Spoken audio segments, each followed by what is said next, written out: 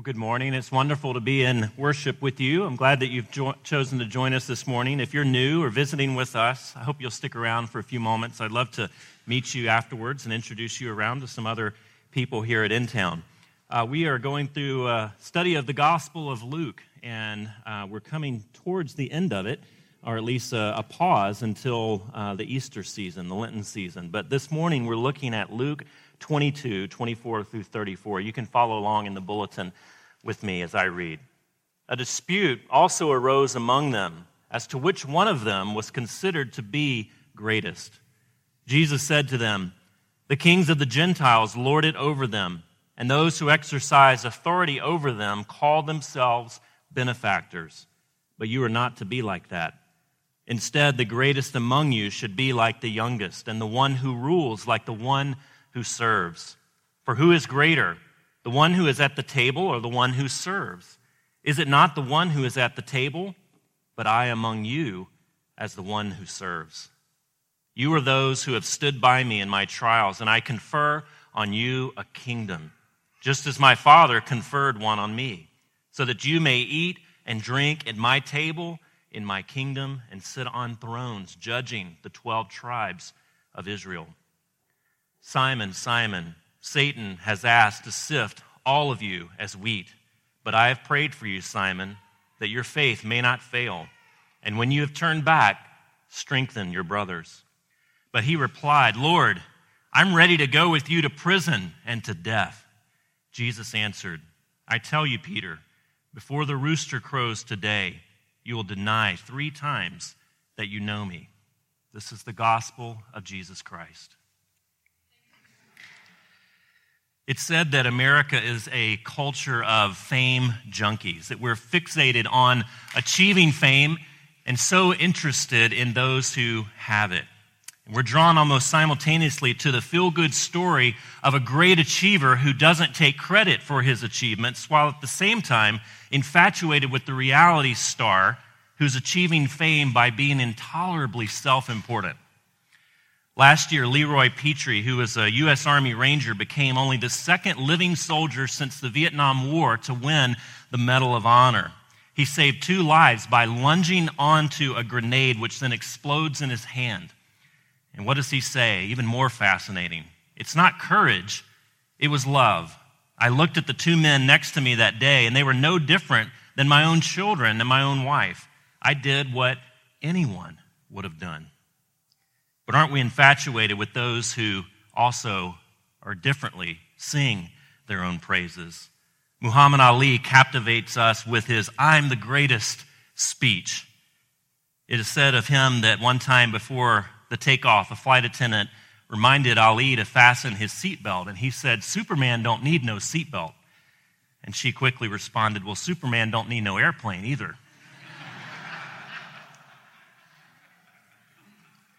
He claimed to be the greatest, and we loved it.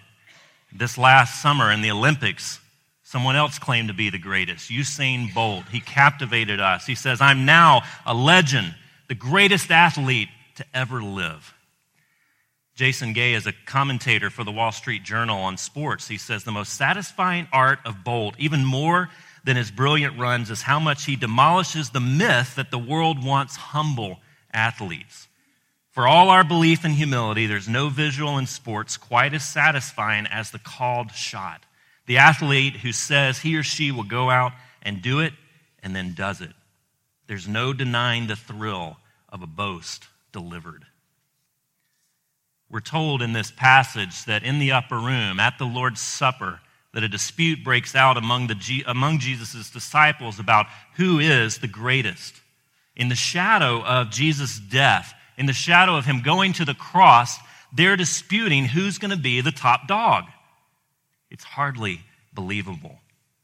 But would we have been any different? We see 2 fault lines of character in Jesus' disciples, and then one confounding response from Jesus. We see selfish ambition, a naive overconfidence, and then a confounding forgiveness of failures. Let's pray before we look at each of those.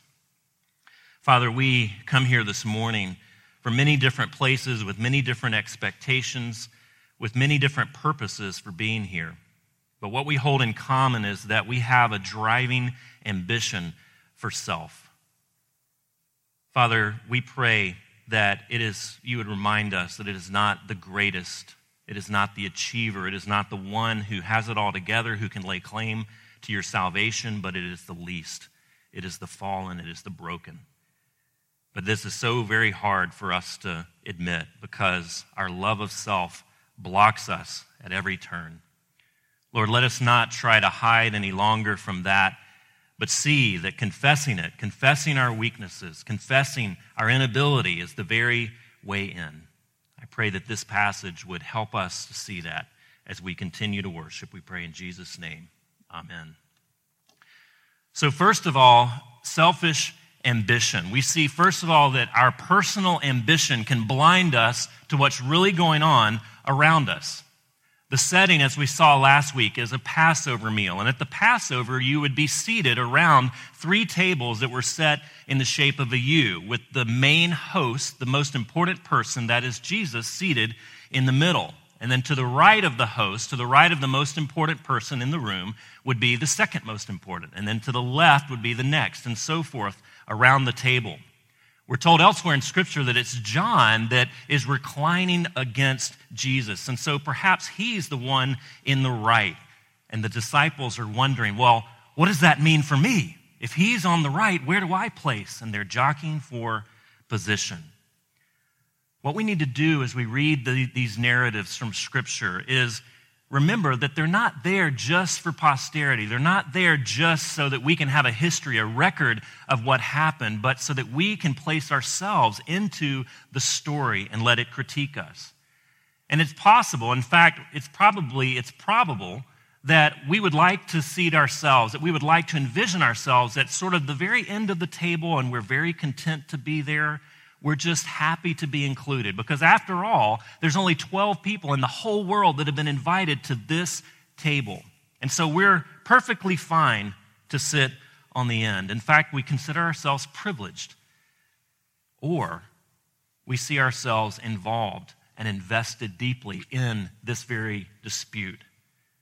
It's hard to see ourselves in the latter position. In fact, that's where Luke wants us to see ourselves. But it's hard because Jesus deals ruthlessly with those people that are disputing. He tells them they're acting in a way that's completely foreign to everything that he taught them. In verse 25, as we read, the kings of the Gentiles lord it over them, and those who exercise authority over them call themselves benefactors. Now, Gentile is a shorthand way of talking about all of the people out there, the people that don't understand the gospel, the pagan people out there. And they exercise authority in a way to serve their own interests while patting themselves on the back for being so generous. Not so with you, disciples, he says. It's exactly the opposite in my kingdom. You are not to live like that. Instead, it's exactly backwards. The greatest among you should be like the youngest, the one who rules like the one who serves. Interesting, though, he doesn't condemn ambition. He doesn't condemn aspiration of all sorts. He instead redefines what ambition should be pointed towards, what our aspiration should be directed towards. Who's the greatest one at the table? When you go to a restaurant, you want the server to make you feel like the center of the universe. You want to be the greatest person in that person's mind. We've created a social contract that when you go to the table, you're going to be waited on. And that person needs to treat you like there's no other person in the room, or you get upset with them. That's the social contract, is that you want to be served as the greatest. But Jesus turns that upside down in a table setting. For who is greater, the one who is at the table or the one who serves? Is it not the one who is at the table? That is it not him at the very center of the table, the host, the greatest? But I among you as the one who serves. You see, the one who is the greatest, not just in that table setting, but the greatest, Jesus, the Son of God, the one who has the right to demand service and submission, instead serves and submits. Now, maybe you and I aren't so garish as to talk this way out loud, that we're not going to debate our greatness with other people present. But how much of our internal monologue does that very thing? How much energy do we spend with ourselves debating how we fit in, how we're positioned against other people? Are we great? Have we achieved what we want to achieve? What do people think of me? And what about those people that we lead or influence? Do they find themselves caught up in that debate in some way? Church leaders, parents, spouses, teachers, mentors, in the settings where you have authority, do those under you feel like a surrogate to your personal ambition? Or do they feel like the object, the center of your attention, the center of your great care and service? Verses 29 and 30, we see Jesus claiming to be the true King. He's the Lord of glory because he's the Son of God, and yet he stoops at another point in the story to wash the disciples' feet, the most menial position of servitude. The King of glory takes that up and says, I will wash your feet rather than expect you to wash my feet. He waits on them at a table. He gives up his rights to glory and acclaim, and he goes to a cross. If the people that you lead formally or informally don't feel this from you, then maybe, friend, it's because you've never felt it from Jesus. Maybe you've never truly understood or been willing to receive the humble service of Jesus. In 1997, Ben Affleck and Matt Damon sort of made their career with this screenplay that they wrote and starred in, Good Will Hunting. And in the movie, Sean is an underachieving therapist played by Robin Williams. And Will, played by Matt Damon, is this incredibly brilliant but incredibly cocky and terribly angry young man. And he comes to Sean for help, or actually he's made to come to Sean for help. And one day in Sean's office, Will comes in, and Sean is holding a manila folder that contains Will's history as far as the state of Massachusetts is concerned. And it details him being abandoned by his parents. It details him navigating through the foster care system and being savagely beaten by his father. And Sean holds up the folder and says, Will, you see this? All of this is crap. Now, he doesn't say that, but this is church after all. Will, all of this is crap. And then he says, Will, it's not your fault. I know. No, it's not your fault. I know that. No, listen to me, son. It's not your fault. I know that. It's not your fault. It's not your fault. Don't mess with me, Sean, not you.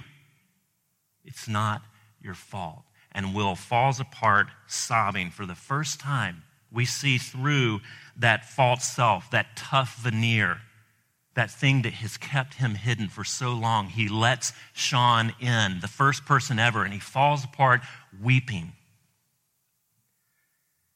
Maybe one of the reasons that we constantly debate our importance in our own heads, that we project toughness to hide tremendous insecurity, is that we've never had someone who sees our weakness and doesn't exploit us. We've never had someone who's able to peer into the places that we want so desperately to hide, and then seeing us, doesn't abandon us. One who loves us for who we are rather than who we pretend to be. Maybe it's because we never heard Jesus say over and over until we get it, you're not okay, but that's okay. You're not the greatest, but you delight me. Here's the file that contains all your failure and sin. Let's burn it together. There's a selfish ambition in these disciples' lives, though being with Jesus for a few years, that doesn't allow them to grasp what Jesus has done on their behalf. There's a selfish ambition, and there's a naive self-confidence. Simon, Satan has asked to sift all of you as wheat, but I have prayed for you, Simon, that your faith may not fail. And when you have turned back, strengthen your brothers. But he replied, Lord, I am ready to go with you to prison and to death." Jesus answered, "I tell you, Peter, before the rooster crows today, you will deny 3 times that you know me."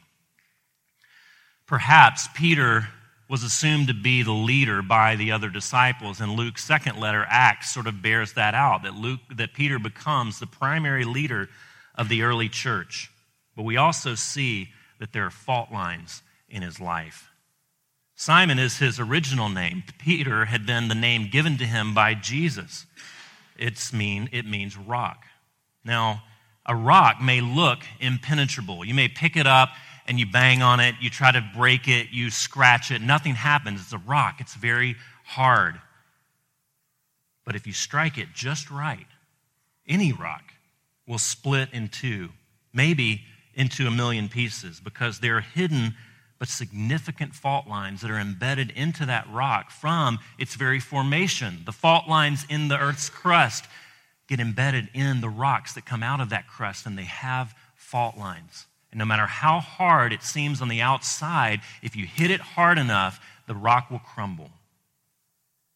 A rock, your character, your marriage, your friendships may look very solid, very hard, very impenetrable on the outside, but if it's hit in the right way, they'll break.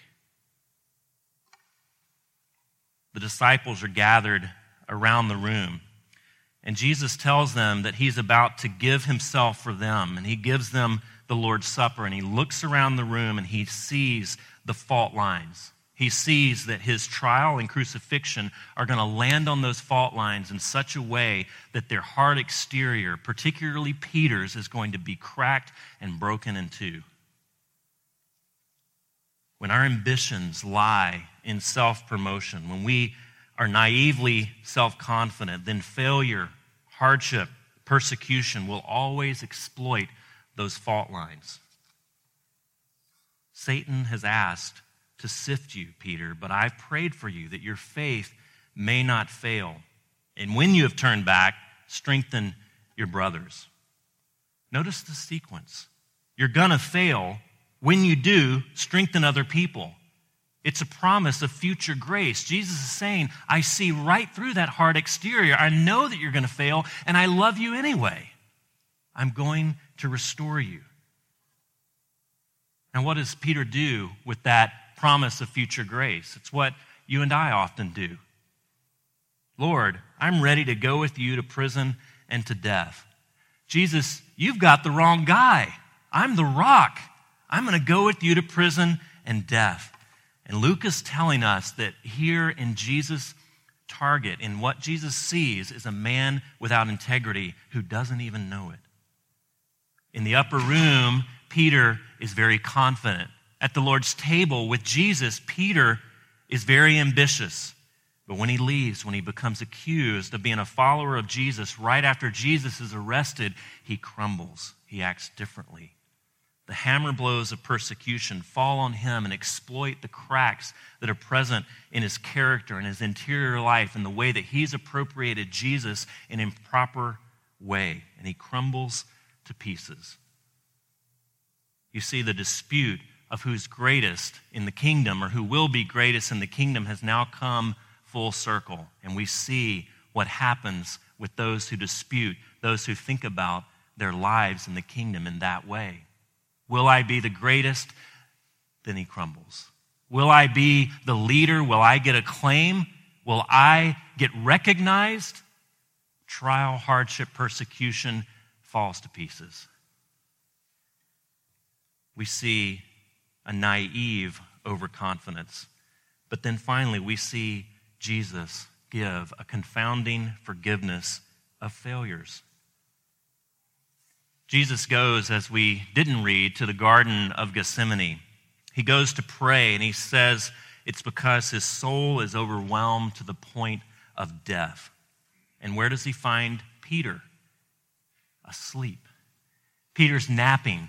Jesus is praying. Jesus is bleeding what looked to be like blood, or sweating what looked to be like blood. And where is Peter? Asleep. He's arrested.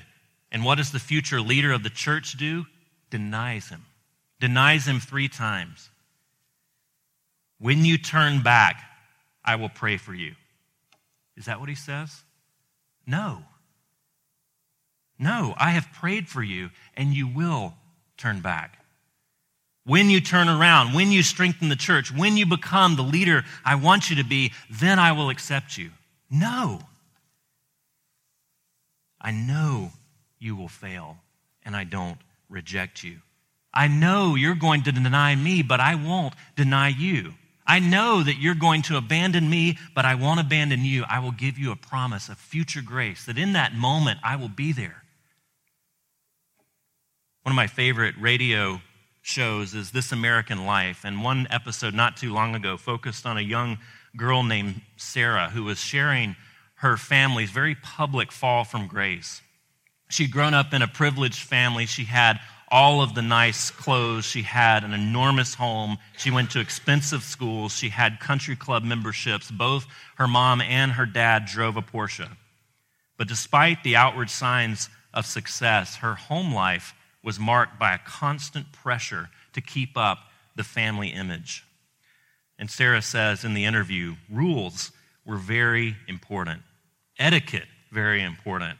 My dad's insane temper could be set off by the slightest offense. And when I heard the Porsche rumble up the driveway every day when he came home, I would run into my room and hide, because maybe today would be the day he found the candy wrapper in the sofa cushion. It was all about avoiding shaking the beehive. But that image, that family image that they worked so hard to maintain, came to a screeching halt one night. And Sarah, in this interview, describes the day when her parents called a family meeting to tell the children that their father had failed in some massive way, that he had done something wrong and was going to have to pay for it. Much of the money that they spent in this lavish lifestyle, it turned out, had been embezzled from a trust fund from one of his disabled clients.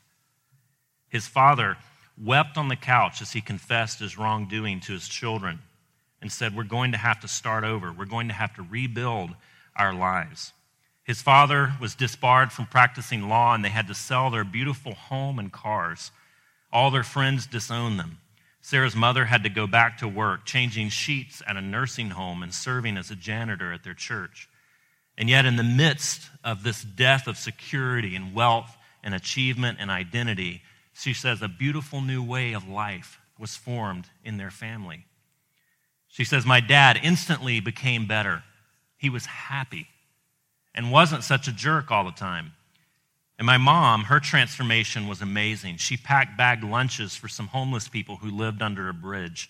She went to Rwanda during the genocide, and she even let a homeless guy named Earl live with us. He was a fugitive. We figured that out later. But who are we to judge? I mean, really, who are we to judge? Failure, it turns out, was this family's gateway to freedom. And it's the only way into Christianity. It's the only way to see grace. For Jesus is the one who lays out a table for failures. Jesus is the one who loves the wounded and the weak. Jesus is the one who builds his kingdom around the fallen. You can only get to Jesus as a moral failure. Verse 37, it is written, and he was numbered with the transgressors. Don't you understand, Peter? You're not saved by me as an example, but as a substitute. You're not saved by me just by following what I do. You're saved because I go and die the death that you should have died. I go and die the death of a moral outcast. That's what Jesus is saying. He's numbered among the transgressors. The one who never sinned is labeled as a sinner and hauled up on a cross and crucified. You're not saved by me, Peter, as an example, but as a substitute. You're not saved by following me, but by trusting in me. He dies the death of a transgressor as a moral outcast, so that moral outcasts like you and like me can find our way in. Let's reckon with that as we continue to worship. Let's pray. Father, as not easy to consider ourselves exactly the opposite of what we often claim to be, what we pretend to be, that is, moral failures. It's hard to see this as the gateway to you, to see this as the pathway to freedom, to admit our wrongdoing, to admit all the ways, all the things that we try to hide from everyone else, that we offer them up to you and say, please, would you take them away once and for all?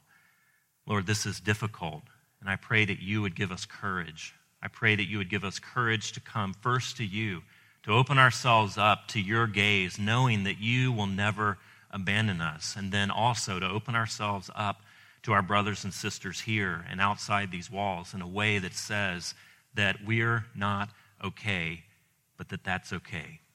I pray that you would help us get comfortable in saying that, and that we would see Jesus over and over stepping into our place, in our stead, and taking on our sin and shame as if it were his own. We pray in his name. Amen.